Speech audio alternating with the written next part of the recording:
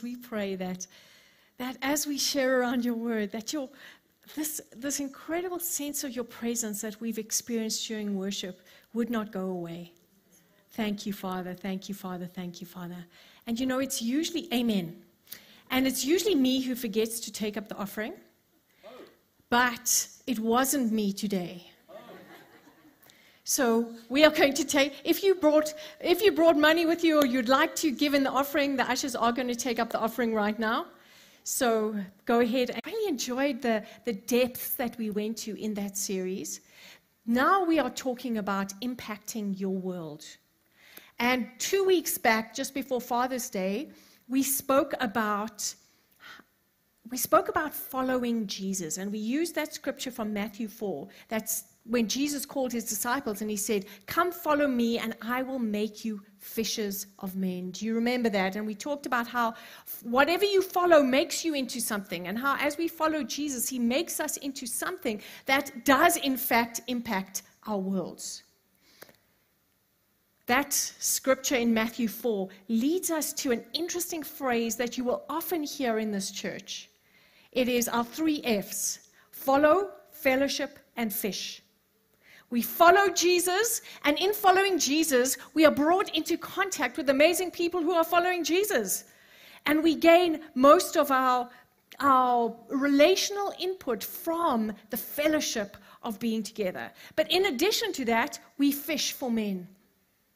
So in this church, we believe that a disciple of the Lord Jesus Christ is 3 things. It's someone who follows Jesus, who fellowships with other believers, and fishes for men. Brings people from outside of Jesus into the fellowship of being under his lordship. Can you all turn to your neighbor and say, follow, fellowship, fish? Follow, fellowship, fish. This is what it means to be a disciple. We follow Jesus, we fellowship with others, and we fish for men. And today we're going to be talking about fellowship. There is a well-known researcher from Harvard. He's a doctor, a PhD doctor. His name is Dr. Andrew Lee.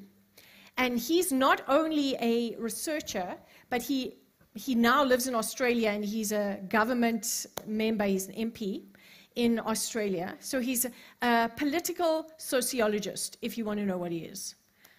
And while he was doing his research at Harvard, he noted that around the world, our connectedness with other people is diminishing. And he noted that at the same time, as our connectedness within communities diminishes, so our mental health diminishes. And around the world, we are seeing an epidemic of physical health problems and mental health problems related to a lack of connectedness, relational connectedness to others. In his research, he's written a book called Disconnected. You can go and find it for yourself. But in there, he's got a chapter on religion, which was so interesting because he's an atheist, an avowed atheist, doesn't believe in God at all. But he has a chapter on religion, and in there, he says a profound thing. He says that, in his opinion and in his research, the greatest place to find connectedness, to make connections, is in church. He noted this, that your level of connectedness and well-being increases in proportion to how regularly you attend church. And it doesn't increase proportional to how much you believe. I know, it's wild. So in other words, just coming to church, whether you believe Jesus or not, is good for you. The wild thing is that him, an avowed atheist, has children. He's married and he has children. And he takes his family to church. Why? Because it's good for them. Now, I honestly believe that he needs to go one step further and maybe understand that if he could belong to a church and believe, he'd be even better off He would have eternal goodness, not just happiness here on earth. So my hope is that you can belong and believe. But nonetheless, isn't that a profound thing for an atheist to discover? And to be so convinced of it that despite his aversion to the beliefs of Christianity, he makes his family go to church. Fellowship is good for you. So you know what? Please can you pass me that little clicker there? I need to have something to change my slides. Thank you so much.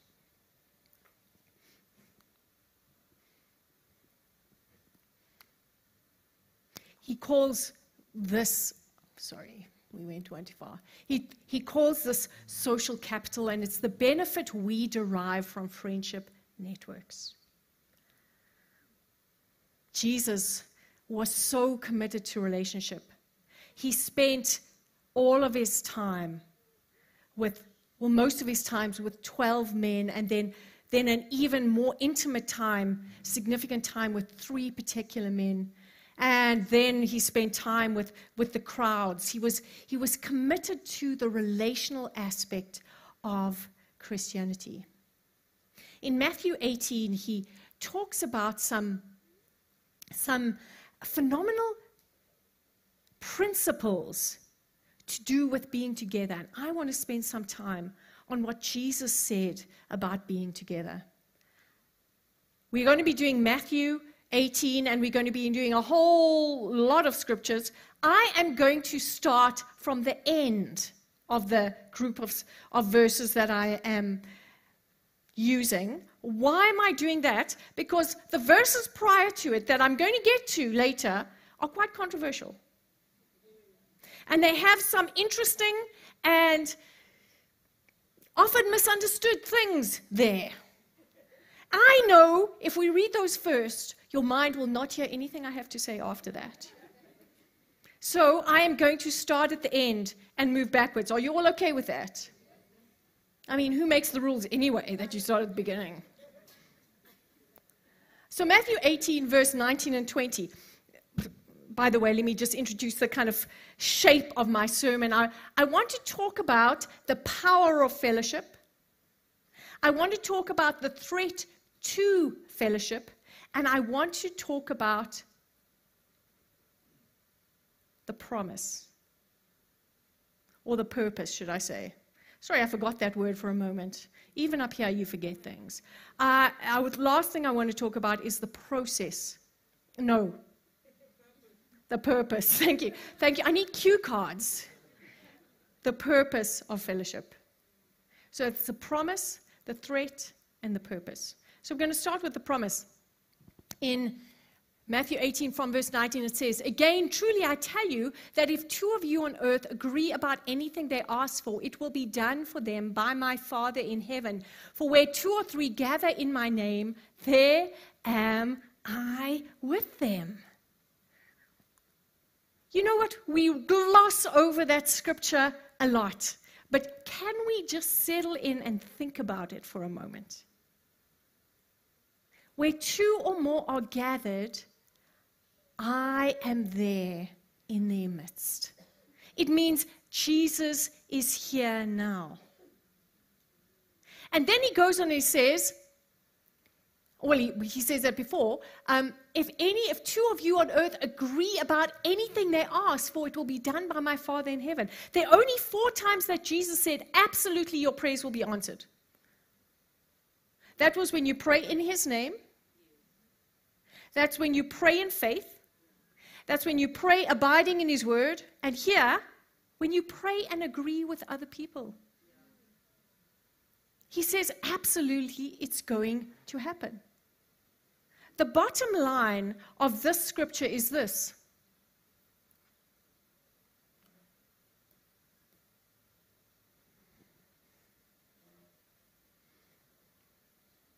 Can you just move my slide on? Thank you. Is that prayers prayed together are more powerful than prayers prayed alone. Prayers prayed together are more powerful than prayers prayed alone. In addition,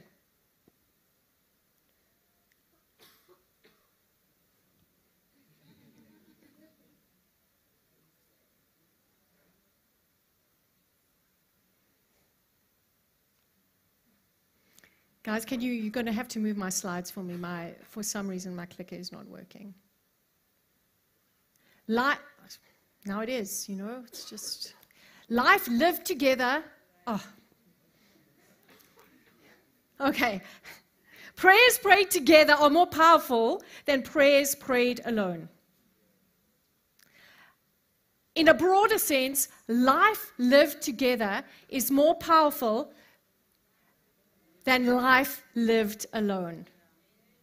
Life lived together is more powerful than life lived alone. So, some beautiful testimonies. Is some time back, we see Angel sitting here right at the front. Hello, beautiful Angel. Sitting in the second row here is Angel. When her mom, Masejo, was pregnant with Angel, the doctors came to Masejo and said that the child inside of her womb absolutely had genetic problems. I know they vacillated as to which genetic problems they were going to have, and they needed to do a series of tests that would be very dangerous for the child. Masejo was in my Connect group. She came and said, this is the story. We said, we're going to pray. We prayed, my Connect room, many other people in this church prayed. Together we prayed. That's the point. It wasn't just one person. It's together we prayed and agreed. Masejo decided not to do the tests because of the danger to the baby. Angel was born perfectly normal and is one of our most vibrant and delightful members of our church. Angel, do you want to come up here?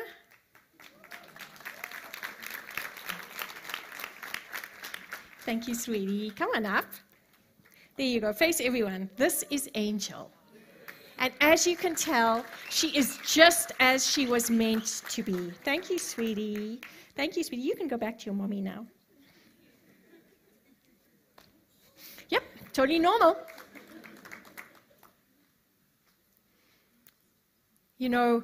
A few weeks back we had Punehi and Daniel stand up on the stage and share how they had battled to fall pregnant, and there she was with the big bump. Well, 2 days back, Gabriella was born perfectly normal, despite the fact that doctors said she would never conceive. The beauty of this is that it wasn't her alone just believing. It's as a church we prayed. As a community, we prayed. You see, prayers prayed together are more powerful than prayers prayed alone. Life lived together is more powerful than life lived alone. I cannot tell you how many people have contributed to the success of my life. Andrew and I were watching a documentary about Arnold Schwarzenegger, and whether you like him or not, he's certainly accomplished a lot. And right at the end, it says, he's known as a self-made man, and there he is at 75. He was sitting in front of the camera and he said, that couldn't be further from the truth. I am not a self-made man. I am a sum total of the many, many people who impacted my life. You see, life lived together is more powerful than life lived alone. I'm going to carry on with the scripture in verse. Now we're jumping right to the beginning, 15, and you'll see why I didn't start here. Matthew 18, from verse 15. If your brother or sister sins, go and point out their faults. Just between the two of you. If they listen to you, you have won them over.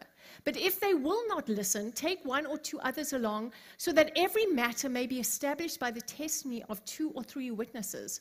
If they still refuse to listen, tell it to the church, and if they refuse to listen even to the church, treat them as you would a pagan or a tax collector. Okay, everyone take a deep breath. Take a deep breath. We are now looking at the threat to our fellowship. You see, there's something so powerful when we meet together. You all know that when you come to church, your sense of connectedness to God and to other people skyrockets.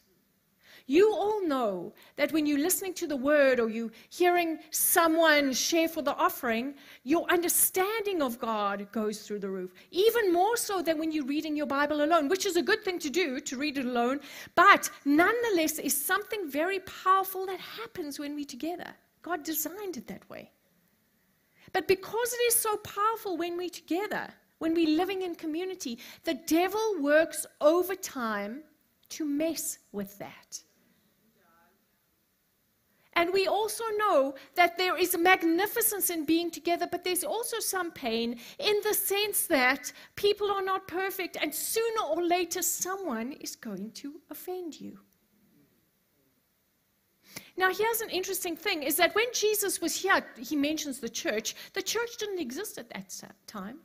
You see, what Jesus was doing, he was saying that the togetherness of my body is so important that I am going to lay foundations now for the church that will be in the future. I know that they're going to be offended. I know that they're going to have a hard time with each other from time to time. I am now going to work out a process of reconciliation that they will be able to use. I want to tell you a story. Well, let me rather than tell you a story, let me remind you of the movies you've watched. You know that movie you watched where the criminal mastermind got hold of the innocent victim, killed the innocent victim. Sorry, this is going to be gruesome. Are you okay? Killed the innocent victim, put them in a bath, and dissolved the body in acid. Do you remember that movie?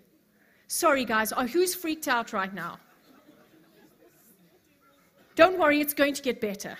But the bottom line is that I want you to remember from this is that acid is very powerful. That it can do some very bad things. Any one of you who have got hydrochloric acid on your clothes, you will know that it leaves a big hole right there. You see, acids are dangerous things. I'm going to take you a little bit further. But remember your science lessons at school. You know the ones where you tried to sabotage the experiment and make it blow up, and where you weren't really concentrating and you were just trying to attract the girl next door. You know those science lessons. Oh, you were concentrating. Fantastic, fantastic. Well, then you'll know what I'm about to talk about. You see, they're not just acids as chemicals, they're also something called alkaline or bases. And the wild thing is that they are just as corrosive and dangerous just on the other end of the spectrum. Now, I've never seen a movie where they dissolve someone in caustic soda or any alkaline, but nonetheless, you could do that if you wanted to. So on their own, acids and alkalines are very, very dangerous. But here's the wild thing. If you mix an acid and an alkaline together, those of you who concentrated in your science lessons will know that you get not an explosion, not something crazy, you get a salt. Yep. When you put an acid and an alkaline together, you get a salt. Now you're thinking, Carol, you've now lost it. Your science training is overwhelming your pastoral training. No, hang on. You see, hydrochloric acid, sodium hydroxide, put them together and you get good old plain table salts. Very useful and very tasty. So put your acids and bases on this side. And now I want you to think of some hurt people that you have met in your time. Brillo Pad Brian. That rough man, and if your name is Brian, we're talking about the other Brian. Brillo Pad Brian, that rough man who's been hurt and in response is very often hurtful to others. Seriously, I do know we have a Brian. I'm not talking about you, Brian. It's just a BB. You know what I'm saying. Got you. And then how about Sandpaper Susie? That woman and also if your name's Susie, it's the other Susie. But, hurt people hurt people. And here's the wild thing. We've all been Sandpaper Susie or Brillo Pad Brian from time to time. But Jesus, in this particular scripture, he's saying something profound. He's saying, don't avoid Sandpaper Susie. Go to her with your problems. And what he's saying is that very destructive acid and that very destructive alkaline, if we could put them together, we're going to get something useful. When you can bring the pain, the hurting person with the other hurting person, you're going to get something fantastic. You're going to get the salt of the earth. You're going to get a witness to the world of people who reconcile their issues and move forward with the love of Jesus.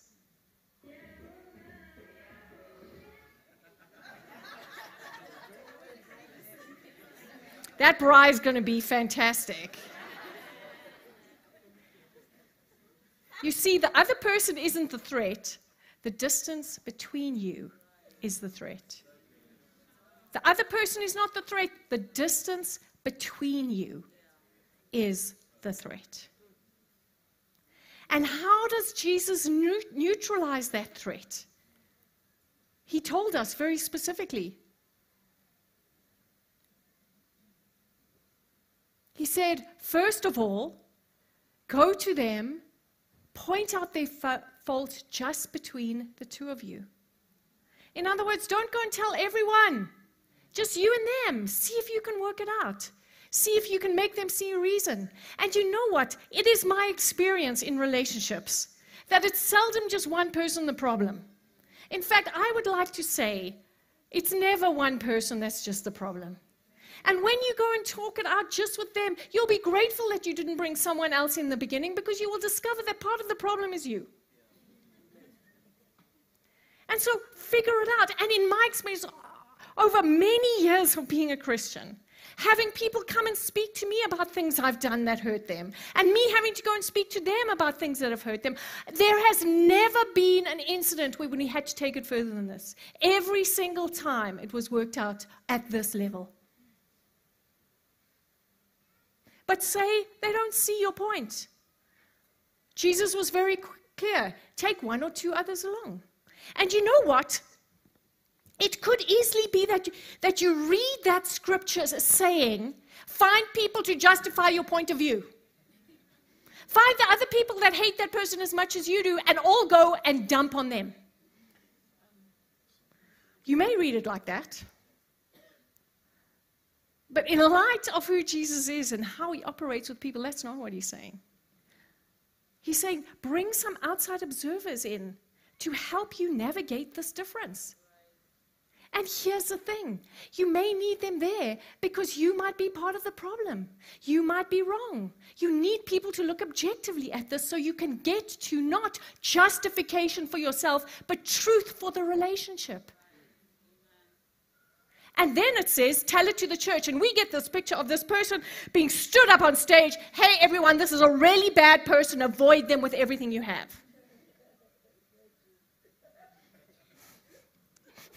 I know you're laughing because we're never going to do that. But when we talk about telling it to the church, what Jesus was actually saying is find authority figures that can help you navigate this. Bring it to a broader sphere. And it is our practice, certainly in this church, that we would broaden the scope of people who know about the issue, but we would only take it as far as the minimum amount of people that could help us solve it. And then it goes on to treat them as pagans and tax collectors. Whoa. I mean, it's like, get them out of the church, don't ever talk to them. No. How did Jesus treat pagans and tax collectors? Do you remember how he treated pagans and tax collectors? He went up to Zacchaeus, the tax collector, and said, "Come down from the tree. I've got to have supper with you tonight." He commended the centurion for his faith in praying for his servant. He used a Samaritan as an example of a godly person. Jesus pursued pagans and tax collectors.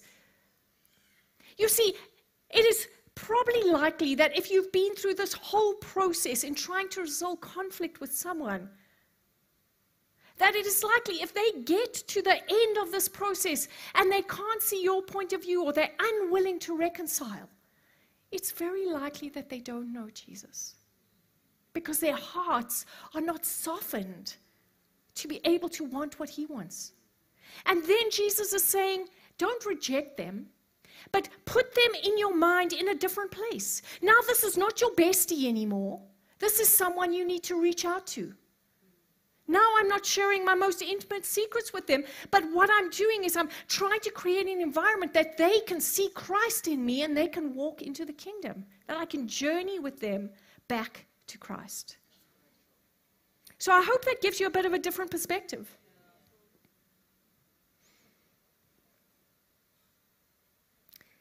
It goes on and it says, Matthew 18, verse 18, and I know you've read this from time to time and you've heard it in other churches and other places, and it's exploded your mind with wild practices in prayer.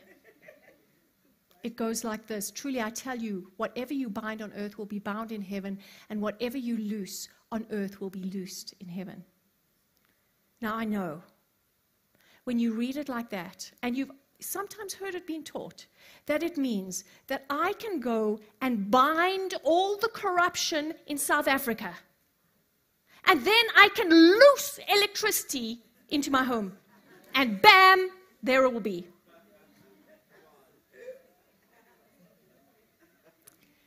Or I can bind my creditors, and I can loose into my bank account 10 million rand. Bam, problem solved. Go try it, come back, tell me how it goes for you. But we've heard it portrayed like that. And you know, we all know, because we've tried it, that it doesn't work. You know, when I was at varsity, there was a teaching that went around on this scripture that went like this: no, you are not supposed to bind evil things and loose good things. You're supposed to bind to you good things and loose evil things. You know, it's like people, we just have to always find like something new. It's like it keeps on happening. So I'm sitting in chemistry class, because I did do chemistry, as you can tell, and I listened to my lecturers. So I'm sitting in chemistry class, and there is this guy. I mean, guys, fantastic. I'm not going to tell you whether he was better looking or worse looking than Andrew, but he was fine. I was too shy to speak to the guy. Every time he came near me, I just like goobly-goop came out of my mouth. You know, I just couldn't even think of an intelligent thing to say. So I just heard this teaching. I was like, yes. So I bound that guy to me in prayer, and I loosed all the other women from him. I did it with vigor and faith. Praise the Lord, it didn't work out, because he turned out to be a bit of a strange one. Didn't work. Praise the Lord. Praise the Lord. Aren't you pleased about all the prayers that God hasn't answered for you? It's like, Lord, thank you that you're wiser than me. So clearly, we're not reading the scripture right. Clearly, we're not reading it right. So you'll notice I'm using the NIV 2011 this time, just to give you a little Bible knowledge. I usually use the ESV. You probably don't even notice that. But I normally use the ESV, just because that's the Bible I most commonly read. But today I wanted to use the NIV 2011, because the NIV 2011 does something interesting. It puts a very clear note in the scripture to help us understand it better. And there it says, truly I tell you, whatever you bound on earth will be bound, or will have been bound in heaven. And whatever you loose on earth will be loosed or will have been loosed in heaven. In other words, the tense of the verb is this, is that when we pray and we so-called bind or loose, is that what we are looking for is we're looking to see what God has done in heaven, what his perfect will is, and then we pray that. We look and see what God wants. And then together we bring that to pass. And it's not even necessarily prayer. It's more a case of in relationships and in church authority is when we look at what God wants, his perfect plan for the earth, we don't allow anything that's different into the place. And we say, this is what God wants, so this is what we'll accept, nothing more and nothing less. I know. It's fantastic. And we see that in operation all that time. It's Jesus saying to us, you have the power on earth to determine what is allowed and what is not allowed. It's very empowering. And by all means, do that in prayer, but also just do that in life. Stand your ground for righteousness. And God will back you. Interestingly enough, in the English language, the word you is used for any kind of amount of people.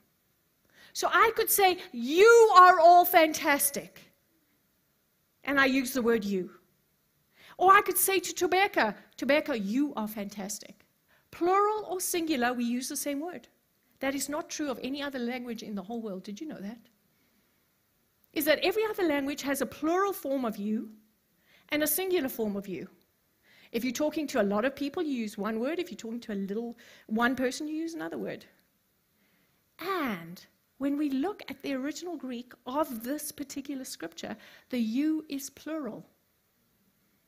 Jesus did not say to Becca, whatever you bind on earth will be bound. He said, church, whatever you bind on earth will be bound, and whatever you loose on earth will be loosed. You see, here we come to the purpose of fellowship. Is that as the church, as a corporate community, we are meant to enforce the will and way of God on this earth. We are meant to establish what God has done through the cross and say, this is what can happen and this is what should not happen. The very word church, only used twice by Jesus, one of the times here in the previous verses, the very word church, ecclesia, was taken, borrowed from Greek as a place, as a group of people who governed cities and governed city-states. The ecclesia were the governing body of the city-states of the Greek people. When Jesus chose the name for our gathering to be ecclesia, he chose it specifically that it would bring to our remembrance the fact that the church is meant to establish God's will on earth. We're meant to lead and govern and say what can happen and say what can't happen. We are meant to push back poverty. We are meant to push back crime. We are meant to bring righteousness. We are meant to say no to corruption in our workplace. We are meant to love our children well. We are meant to do these things so that the will and way of God is on the earth, as Jesus taught us to pray, that his kingdom would come and his will be done on earth as it is in heaven. This is what that scripture is saying. Does it make you feel happy? This is the purpose of us being together. The last point in this final point is that it's a corporate thing. Because let me tell you, you alone are not able to discern what the will of God is for the earth. It's us together that hear from God and contribute our piece to the picture so that together we are able to establish what God wants. You see, discernment is a corporate thing. We discern truth. We understand truth. We do theology together There is no private interpretation that you can say, God told me this, and so this must be truth. Yes, he speaks to you, but that him speaking to you must be judged by what he's saying to everyone else. Together we hear what God says. Together we discern the will and way of God. Together we implement it. This is the purpose of fellowship, is to establish God's will and way in the earth today. The power is that when we're together, Christ is with us. The threat, he taught us how to neutralize that threat. Come together, reduce the distance between you. And then he showed us why we do this, why it's important. Because together, the witness of God and what Christ has done on the cross is manifested through us to the world. Amen. You see, prayers prayed together are more powerful than prayers prayed alone. And a life lived together is more powerful than a life lived alone. We follow Jesus, we fellowship with one another, and we fish for men. Amen. That's what it means to be a disciple. Guys, I'm going to pray for one thing. Can we all stand? I'm going to keep this part of the service short because we have a fantastic braai. Can anyone smell the boerewors yet? Is it not coming yet? Oh gosh. Would someone go and look and see, make sure they've actually lit those braais?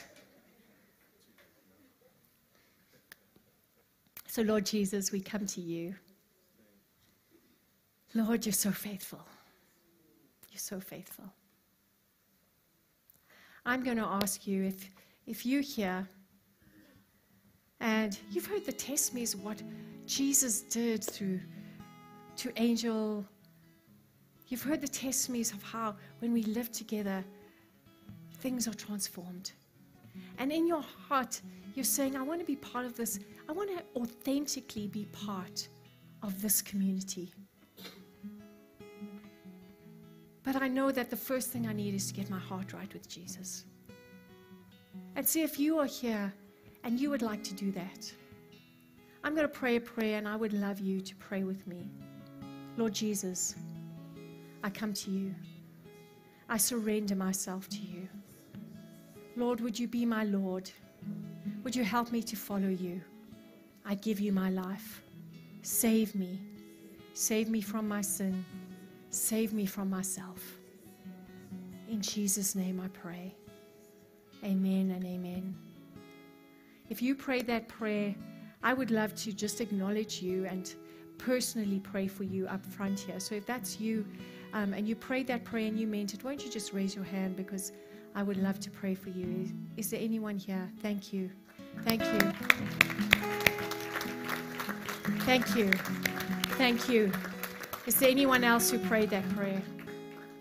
Fantastic. I'm going to ask, if you raised your hand, won't you just come out of your seat? You can bring your belongings. We won't be long. I want you in the front here, and I want to pray, just actually lay hands on you. Can we give them a hand as they come? Thank you.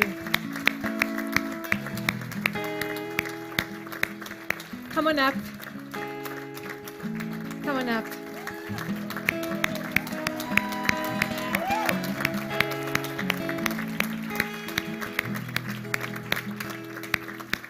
Got one more person coming. We're just going to wait. 2 more people, 3 more people. Come on up.